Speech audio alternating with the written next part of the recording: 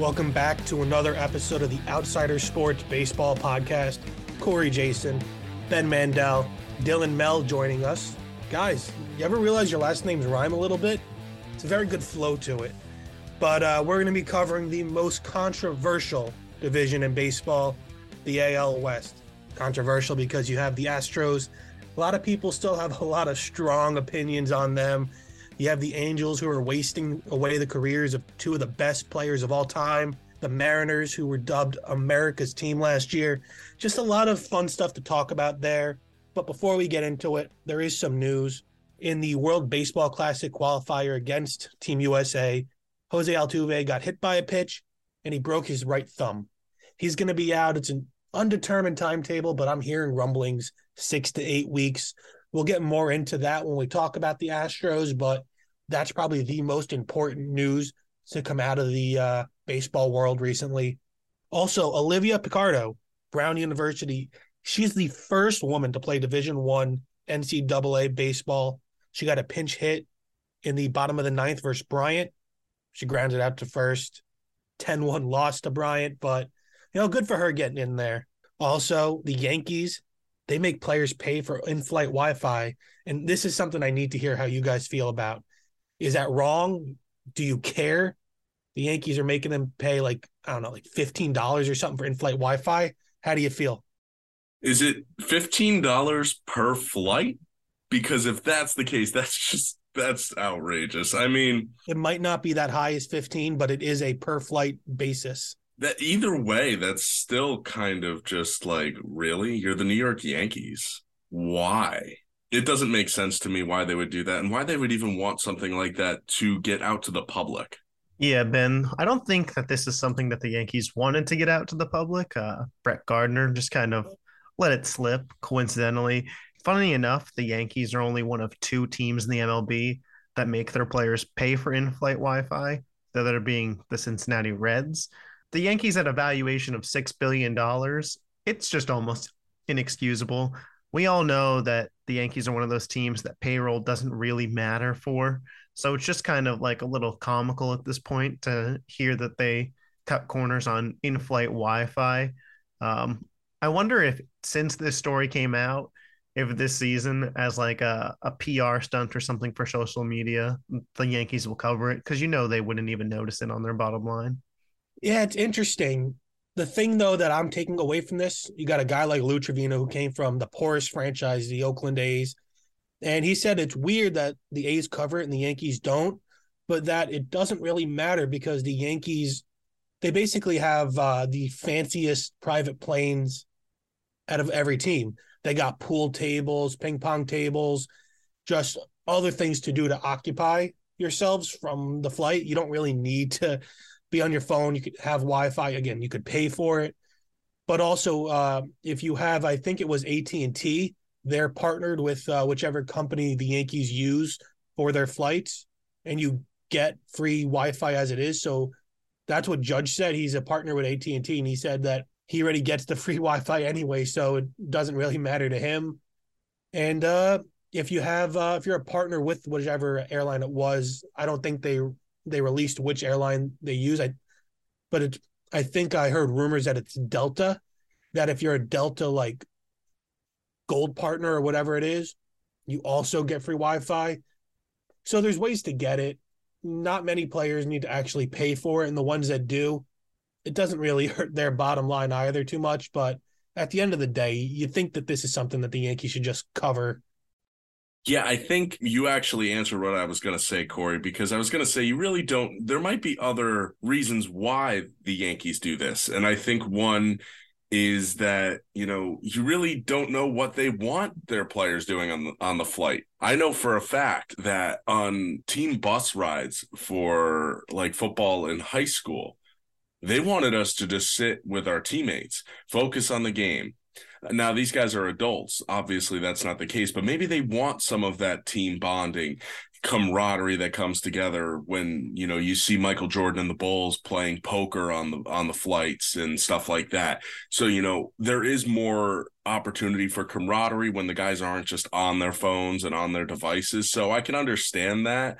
And Like you said, Corey, it is a little bit weird that it isn't just included, but I think there might just be an ulterior motive to it because really, how much does it cost for them to just have Wi-Fi on the plane? I can't see it being that much. And like Dylan said, I believe you can hide that in the budget.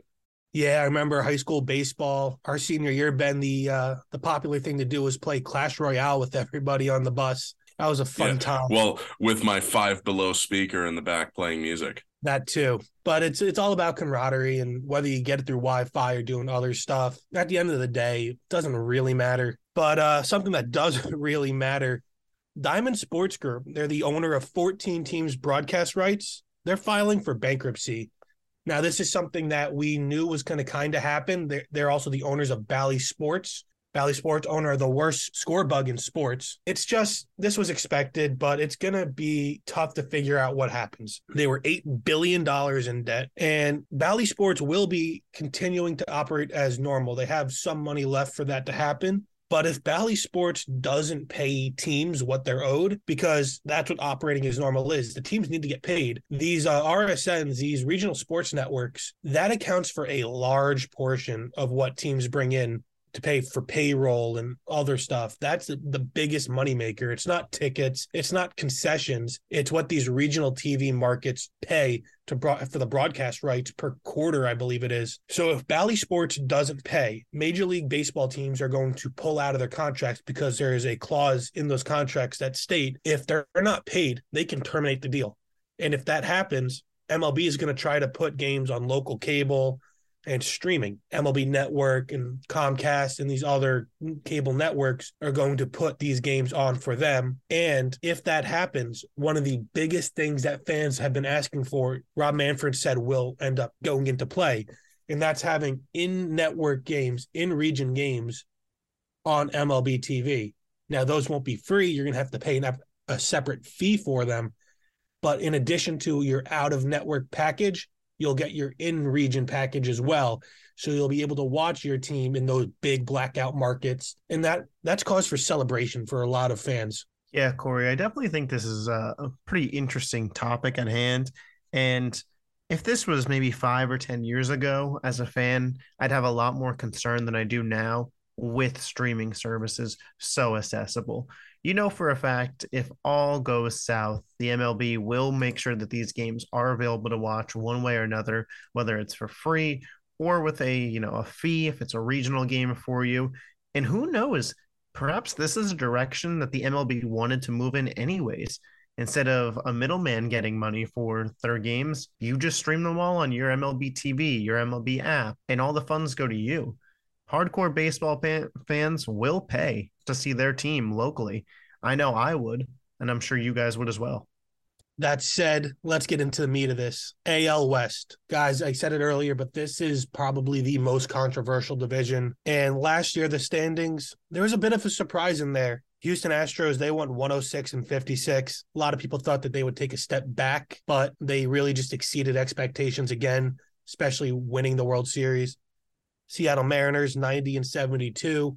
They made a big jump. Let's see if they can continue that this year. The Angels, 73-89. A lot of people picked them to make the playoffs, if not win the division, to at least be a wild card team. And that makes sense when you have the two best players in all of baseball. Do we pick that poison again? Texas Rangers, 68-94. And the Oakland Athletics, 60-102. And let's start with them. Team with the worst record last year, the Oakland A's. They're going to be trotting out Shintaro Fujinami, Drew Brzezinski, Kyle Muller, James Caprillion, Adam Oller. We should note that their lone all-star from last year, Paul Blackburn, he's going to miss the early part of the season with a fingernail issue. Timetable's not really known on him, but we all know how fingernails with pitchers can be a little tricky. Their lineup, catching for them, Shea Langeliers, first base, Jesus Aguilar, second base, Tony Kemp, third base, Jace Peterson, shortstop, Nick Allen, left field, Seth Brown, center field, Ramon Laureano, right field, Christian Pache, and their DH is going to be Aledmus Diaz, but I'm sure that's going to be a rotating option for them. Now, my question is, though, is this the type of Oakland team full of nobodies that will somehow make the wild card and be a pain in the butt for everybody? We've seen this happen before. I wouldn't be surprised but I just feel like they're so devoid of talent that might not happen. Yeah, Corey, I think it's funny that you used that. You set me up here because I know you and I have kind of talked about this off the air a little bit. And it's the fact that whenever it feels like this Oakland team starts to go through the rebuild and really just kind of revamp things and just go from there, it seems like that's when they end up being good and getting back into the playoffs and reopening that window. I think they do have some talent. I like Christian Pache. I think Jesus Aguilar is someone who's got a lot of power. If his fielding does become a liability, they can slide him into their DH as like an everyday DH kind of role, figure out someone else to play first base. I like Shea Langeliers. I think he's a great piece to get back in the Murphy trade. I know Murphy is someone that that fans aren't going to be thrilled that they got rid of, but to get Langeliers back in the process was big. Again, I think Christian Pache will be a strong player for them. We all know Ramon Laureano. He's a solid player. He can play a little bit as well. I like Tony Kemp. Jace Peterson, he is what he is. It's a team that it doesn't jump out to you, but at the same time, they definitely can perhaps go and win games. The pitching rotation is where the question marks are going to come. And if a few of those guys can step up, then things might be a little bit different in Oakland. Yeah, Ben. Unfortunately, I don't share your same optimism. I view this Oakland Athletics team as the one that paves the way for the Las Vegas Athletics. There's a lot going on behind the scenes in Oakland of the city losing the team, the ownership group losing the team. It feels like most of my life, this team has been a bottom of the barrel team, and a move is destined to come for them. And yeah, they have some talented pieces. This is the big leagues. Every team's got a couple guys that you could at least enjoy watching. But unless the Oakland Athletics are playing your favorite team, I'm guessing you're watching a different game that's on. Yeah, I don't think these A's are going to be any good. It's nice to think that a bad team can make it, but the A's, they went on a little run a few years ago. I mean, they played the Yankees in the 2018 wild card game, but outside of that, they've kind of dipped further and further down. They've gotten back some decent prospects from making some good trades, but they're just not a team I see winning very many games. A team, though, that I do think is going to win a couple games more than people expect, the Texas Rangers. Their rotation, Jacob deGrom, Nathan Eovaldi, John Gray, Martin Perez, Andrew Heaney, a lot of decent names in there. Everybody here knows every name. That's a name. That's a type of rotation that's working, high risk, high reward there. Their lineup, catching for that Mitch Garver, first base, Nathaniel Lowe, second base, Marcus Semien, third base, Josh Jung, shortstop, Corey Seager, left field, Leody Taveras, center field, Adolis Garcia, right field, Robbie Grossman. And guys, I said it before, this rotation, high risk, high reward. What do we expect from them? You have a guy like deGrom who has missed a lot of time due to injury. This is now a new team for him after he left the Mets. Nathan Eovaldi, again, missed a lot of time throughout his career due to injury. John Gray, same deal, especially coming from the Rockies. Martin Perez, he finally put it together last year, but again, another guy that's missed a lot of time due to injury. And I don't know, this is going to sound mean, but Andrew Heaney just flat out sucks. It was a terrible trade by the Yankees. But as your fifth starter for a team that's rebuilding that has good prospects, that's somebody we should look out for. Yeah, I think that this team should be better, and I thought they should have been better than they were last year, to be honest. It's a strong pitching staff now, especially stronger compared to what they threw out last year. Martin Perez was their best pitcher last year, and really, if you think about it, this group that the Rangers brought in, I mean, they really, outside of John Gray, this is a whole slew of new pitchers. And, you hope, obviously, you give Jacob deGrom that money, you plan on him staying healthy and pitching. And if he does, this team should win more games. They threw all the money at Marcus Semien and Corey Seager last year. This is a lineup that should be able to hit this year. I think Brad Miller's a solid guy that they brought in from Philadelphia last year. I think that this is definitely a group that will be more inclined to compete. It's a difficult division to compete in with all the talent that they're going to see outside of Oakland. But I think Martin Perez is probably the worst pitcher on here. I think Heaney Yeah, I don't love him. I don't think he's great, but I think Heaney will be the 4. I think Perez will be the 5, Eovaldi the 3, Gray the 2, and DeGrom the 1. And that's not a bad rotation if you're getting good stuff behind a healthy DeGrom. If Gray and Eovaldi can just be average, they'll be an all right baseball team. Yeah, the Texas Rangers are one of those teams that I'm really looking forward to watch this year. Not because I think that they're true World Series contenders, and we'll get into whether or not we view them as playoff contenders, but they're one of those teams that feels like they're 2 or 3 years away from potentially figuring it out. The blueprint and the plan is clear for us, even as fans, to see. Now, when it comes to the pitching rotation, they got some big names in there. They got some good names. But like Corey said, it really ultimately comes down to health for this team, especially for the pitching. And as for the lineup, it's an exciting lineup. They got 4 to 6 guys that you could depend on night to night to get some hits, and they got some pop. They have perhaps the best middle infield of all of baseball in Simeon and Seager in terms of talent.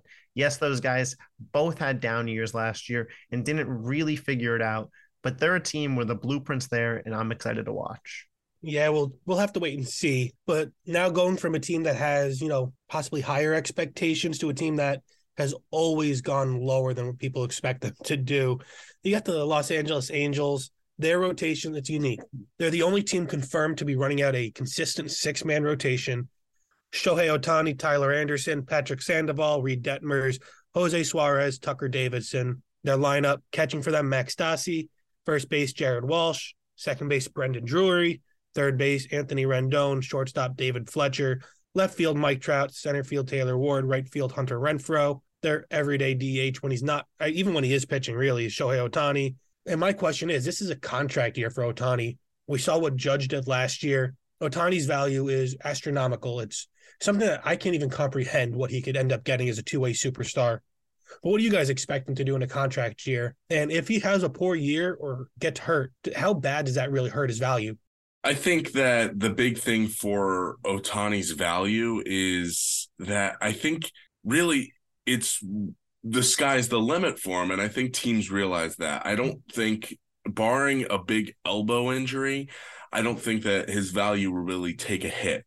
I think the big thing for Ohtani is teams just want to get him out of Los Angeles. They want to get him off that team and into the postseason. And I think that's going to be the big pitch. I think that's what teams are really going to push for with Ohtani.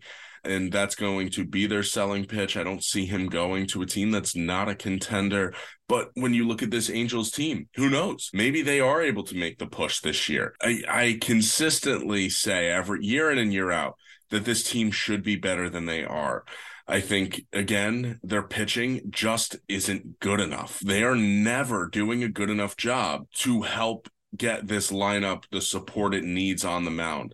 And that's really where Los Angeles and the Angels are in a bit of a bind, because they still continue to not get them support behind Shohei Ohtani, who, again, is 6-man rotation. You need to have 6 guys who can do that. And I don't even think they have 3 starters who I would want on my team. Yeah, Ben, this is going to be a massive year for the Angels because while Mike Trout was loyal and stayed, there's already rumors swirling of Ohtani leaving, and the year hasn't started yet. This is a guy who you can tell from his play in the WBC wants to be an MLB postseason action, and it's bigger than baseball for the Angels. Ohtani, what he brings to the team's value can't even be discussed enough. And while the lineup on paper every year for the Angels looks outstanding, I mean, you build a lineup around Mike Trout and Shohei Ohtani, it's kind of hard to mess that up. But somehow things always go awry for them. And like you said, it is the pitching. Now, yes, did they bring in Tyler Anderson? Is that a move that I like? Sure. But it feels like he might be one of those guys that was exceeding expectations on the Dodgers because that's a great organization. And when you get to the Angels, you go below expectations because they're a poorly run organization. I expect them to be aggressive at the deadline if they're not in playoff contention, because again, it's bigger than just this season. This is a team that's going to desperately want to keep Shohei Ohtani, and they have to go all in this year to do so. Yeah, the Angels have been weird. We started the offseason with hearing that they were going to be sold. Then Art Moreno was like, no, I'm going to keep them. I feel like we could see that loyalty from Ohtani, especially if he feels that the Angels are close. If they make a run in September, he's somebody that could end up staying, saying, I want to finish what I started. But just the idea of a six-man rotation, I just think the talent pool isn't there to make that successful. I know they do that in Japan, and it's really been proven to increase pitchers' arm health. It's just really hard to pull off. The Seattle Mariners now, though, they have possibly the deepest rotation in baseball. They're trotting out Luis Castillo, Robbie Ray, Logan Gilbert, Marco Gonzalez, and George Kirby. All five of them are plus players. Their lineup, catching Cal Raleigh, first base Ty France, second base Colton Wong, third base Eugenio Suarez, shortstop JP Crawford, left field Jared Kelnick, center field Julio Rodriguez, right field Teoscar Hernandez. They don't have a set DH. They're going to do what they did last year, I'm sure, and just rotate guys through based on matchups. But I know I've been pretty pitching rotation centric, but is this the best top rotation, best starting five we've seen in baseball? It's just phenomenal. Like George Kirby could be a bona fide ace down the line, and he's their number 5 right now. Yeah, I think that this is certainly a team that is one of the better rotations, and that's just in terms of depth. They definitely have a very strong group back there. I think Marco Gonzalez might take a bit of a dip this year, but I don't know if they're necessarily better than Milwaukee. I don't know if they're necessarily better than the New York Yankees. I know those are, the Yankees are a team we haven't necessarily talked about, but that the Yankees top 4 is as good as any I've seen in baseball so far. I'm not going to sit there and say they're better than the San Diego Padres rotation yet, but this is a group that is definitely very good, and I really like it. I think by the end of the season, they might be. I love Luis Castillo at the top. I think Logan Gilbert's a star in the making, and I really like George Kirby. We all know what Robbie Ray can do, and when Robbie Ray is sitting in the middle of your rotation, when he was originally signed there to be the ace coming off of a Cy Young season, that's a win. So really, a strong group in Seattle, and it's going with a lineup that's as good as any. Right? Like this lineup can hit. I like Colton Wong coming in, bring some veteranness to this group. I love Teoscar Hernandez. The guy has tons of pop.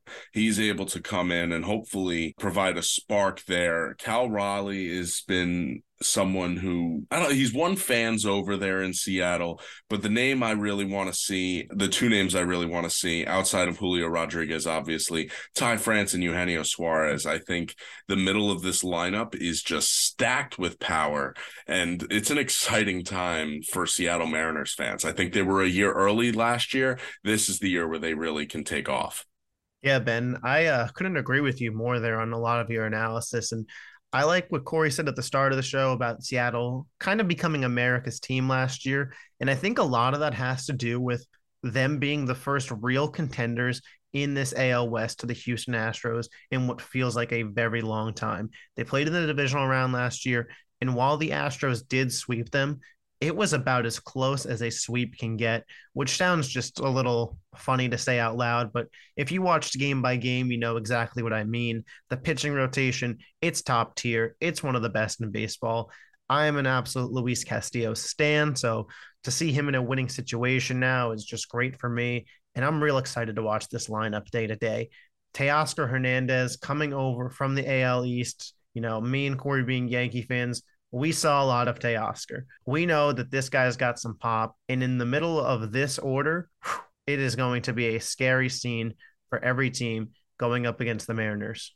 Yeah, and somebody we didn't even talk about, Dylan Moore, he's dealing with a little bit of injury right now, but he's also a fantastic player, and that just shows how deep this team is. I do think their middle infield could be a little suspect, especially if JP Crawford goes down. Not the biggest Colton Wong fan, but all around, they're a team that should be competing. I'm excited to see what happens because great pitching wins. And as long as their offense can do just enough, which it really should, especially led by Julio Rodriguez, and Jared Kelnick's having a fantastic spring so far, they're a team that should make a deep run and be a real contender for a World Series. But they're going to have to go through the Houston Astros. Guys, the Astros lost Justin Verlander, but their rotation is still pretty insane. Framber Valdez, Christian Javier, Jose Urquidy, Luis Garcia, Hunter Brown. Their lineup, Martin Maldonado catching, Jose Abreu at first base coming over from the White Sox, Jose Altuve, as we mentioned earlier, broke his finger. He's going to be out for who knows how long. So there's a big question mark now at second base. Third base, Alex Bregman. Shortstop, Jeremy Pena, who became a star in the postseason last year. Left field, Chas McCormick. Center field, Jake Myers. Right field, Kyle Tucker. Their DH. He's also my pick to win the MVP this year, Yordan Alvarez. Second base, could be Jeremy Pena moving over. Could be JJ Matijevic. Their fourth-ranked prospect, Pedro Leon, is a second baseman. Edeni Echeverria is there. Ryan Goins is there. They can make a trade. David Hensley's been playing there in the preseason and spring training. So I don't really know what they're going to do at second base. How does losing Altuve for so long, it's going to be at least 2 months, it seems like, due to the broken finger. How is that going to really affect this team and their mentality?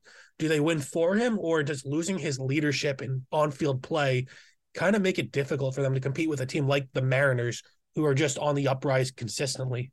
I think it definitely makes it more difficult, because one of the more important things to look at in this situation as well is this Houston team won their World Series last year. You can say that the first World Series that they won, was because of the cheating scandal. So they were motivated because of that to go win last year. It's hard to stay motivated when you keep winning. And I think that mixing with the fact that, they will be without Altuve for a little bit here certainly doesn't make a winning recipe for Houston. At the same time, their pitching staff, even though they lost Verlander, is still unbelievably good. Framber Valdez, Christian Javier, Jose Urquidy, all have proven to be very strong arms, especially Framber Valdez and Christian Javier. So I think that's why Houston was so just like, you know what, if Verlander doesn't want to sign with us for the money we can give him, then that's okay. One other name I do want to talk about, I do want to just throw out there, I think, again, a long shot, but he's getting up there. He's over 28 years old, it looks like. Mauricio Dubon. He's a younger guy, but he hasn't really been able to stick. He's someone who will be probably on the roster as a depth piece. Maybe he mixes in and gets a little bit of playing time with Altuve out, but he's someone who pretty much plays everywhere on the diamond. So not too sure, but I think Mauricio Dubon might find himself playing second base a little bit for the Astros as well, especially because I don't think they're going to want to shift Jeremy Pena over. I'm not too sure if the option they'd have at shortstop would be much better. Yeah, Ben, I think that's certainly a possibility. And here's what I do know about the Astros. Whatever they choose to do, it'll be the right choice. This team is just run so wonderfully from top to bottom. You can exclude the cheating scandal, but they're just the definition of excellence lately in baseball. They compete at such a high level. And let's not forget, Jose Altuve started the playoffs last year on, what was it, 0 for 25. So what's this lineup going to be like without Altuve? Well, they were good enough to sweep the Mariners, essentially, with his at-bats just being outs right off the bat. You bring in Jose Abreu, a former MVP. He's definitely going to be one of those guys that's motivated to win. Yes, the Astros were there last year, but he wasn't. So that motivation will be there for him as a player to contribute. And this just doesn't strike me as a team that loses motivation. And yes, they lost Justin Verlander, but they're a team that just has players lined up left and right to take over. If I was an Astros fan, I wouldn't be worried. Yeah, it's hard to be worried when you're consistently the best team in your division. And now moving to the 2023 predictions, that's where I still have them. I still have the Astros winning the division. Altuve on the roster, Altuve hurt, doesn't matter to me. 97 and 65. Pacoda has them at 96 and 66. Either way, to me, they're winning their division.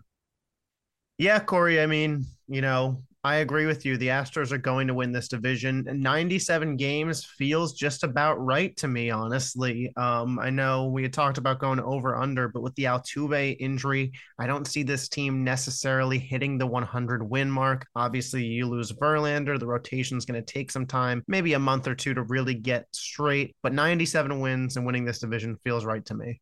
Yeah, I'd actually go a little bit lower on the wins. I think they're going to be closer to 95, but 97 wouldn't be surprising. 100 wouldn't be surprising to me. I think the big thing is the competition is going to be a little bit better. And again, I think you just do take a step back when you lose someone like Verlander, even though their rotation's still good, that leadership's gone. And the same thing with Altuve not being there for the first few months. That could be some games that they miss out on, and that keeps them from reaching there. I do think that they still win the division this year, but Seattle will be better, and that's going to be a grind. Texas will be better, and that's going to be a grind. And who knows what we get out of the Angels. In second place, I have the Seattle Mariners, 93 and 69. Pacoda, however, has them in third place with a record of 83 and 79. So quite a big difference between me and Pacoda and how we're viewing these Mariners. Yeah, I'm going to lean Team Corey on this one. I don't know what Pacoda's thinking at 83 wins. I see them more at the 91 range, fairly close to you, low 90s. I think we can agree on that. But this is the second best team in the division. I love to know who Pacoda has above them. It's kind of a surprise to us on the show as you go over it. Little fourth wall there for the audience. But Julio Rodriguez, that pitching rotation, the addition of Teoscar Hernandez, we went over it. This team's loaded. Yeah, I'm right there with you guys. I don't think that the Mariners are that bad. I'm just going to assume it's the Angels that they have above them for some reason. It's always the way Pacoda does. Pacoda loves the Angels. They love Ohtani. I understand that, but the numbers and WAR and all of that doesn't necessarily point towards Shohei Ohtani actually winning you that many more games when the pitching staff around him isn't as good, because 4 out of every 5 or 5 out of every 6 days, they're losing games because Ohtani's not on the mound. Yeah, you guys are right. It is the Angels Pacoda has ahead of them. I have the Angels in third place, 81 and 81. So, a marked improvement from last year's 73 win team, but still just 500 baseball. Pacoda has them second place, 86 and 76. I just don't think that rotation is built to last through a 162 game season. I am a person who has been predicting MLB games for about 4 years now, and I have continuously fallen into the Angels trap, and I refuse to fall into it again. If they prove me wrong, great. I'll be happy for Mike Trout, especially, and Ohtani to get some wins. But I think this team is going to be fourth in the division. I see them as a 75 win team at best. The rotation's not built to last, and until the lineup proves to me that they can actually produce rather than just look good on paper and MLB The Show, I don't believe it. Yeah, I think the biggest thing also to look at is the health of Mike Trout and Ohtani. Can those two guys both stay healthy for an entire season along with that rotation? I don't see it. I agree with you, Dylan. I think the Angels are the fourth place team in the American League West this year. Yeah, I mean, I wouldn't say that I'm falling into the Angels trap, predicting them third, but I just don't think the Rangers are quite there. I have them fourth place, 74 and 88. Pacoda has them at 79 and 83, so I'm a little worse there. Yeah, I would agree with Pacoda this time around. I think a 78, 79 wins just under that 80 mark, a little below 500 feels about right to me for this team. Like I said, the blueprint's there, and I think we're going to see stretches throughout the season where it really looks like this team's putting it together. Obviously, the health of Jacob deGrom will play a huge factor, but if they can get a full season or as close to it as possible out of him, I think that they are a better team than the Angels. I agree, and I think it is more than just Jacob deGrom, right? I think John Gray is solid. I think their pitching staff will be better and more competitive, and that alone keeps you in games. And when you have the star power that they have, I think Josh Young at third base is going to be a superstar. This is a group of young guys that can play baseball, and then you've got the veterans in Marcus Semien and Corey Seager joining in the lineup. There's a lot of talent there. I think this is a 500 baseball team. I think they're similar to the San Francisco Giants. I think they're going to hover around 500. They're going to struggle to get over it, but they're going to keep themselves from falling too far below it as well. Put them around 80 to 82 wins. So a little controversy going over the last two teams. Not too sure where to put them. One team where I don't think there's any controversy, the Oakland A's. I have them going 63 and 99. Pacoda 65 and 97. I just don't think there's any way they get out of last place here. Yeah, I agree with you, Corey. I'll put them at a clean 62 and 100 just for math's sake for everybody. But this team, like I said, they're going to be in Las Vegas sooner than later. Yeah, I agree. While I said earlier that this is a team that seems to surprise you when they're at their worst and when you think they're just not going to do anything, they've done it a few times to me. I don't think it's going to happen this year. It could. I don't see it. I don't see where the talent comes from. I think they've got some good young pieces, and maybe in 2 or 3 years we see them really start to blossom. Yeah, it's going to be interesting, but that's going to do it for us here. Tune in next time. We're going to preview the NL East, big division there. Give us a read, outsidersports.net. Our Twitter, give us a follow, outsidersports3. YouTube, just search Outsider Sports and you'll find us. Until next time, keep listening to the Outsider Sports Podcast.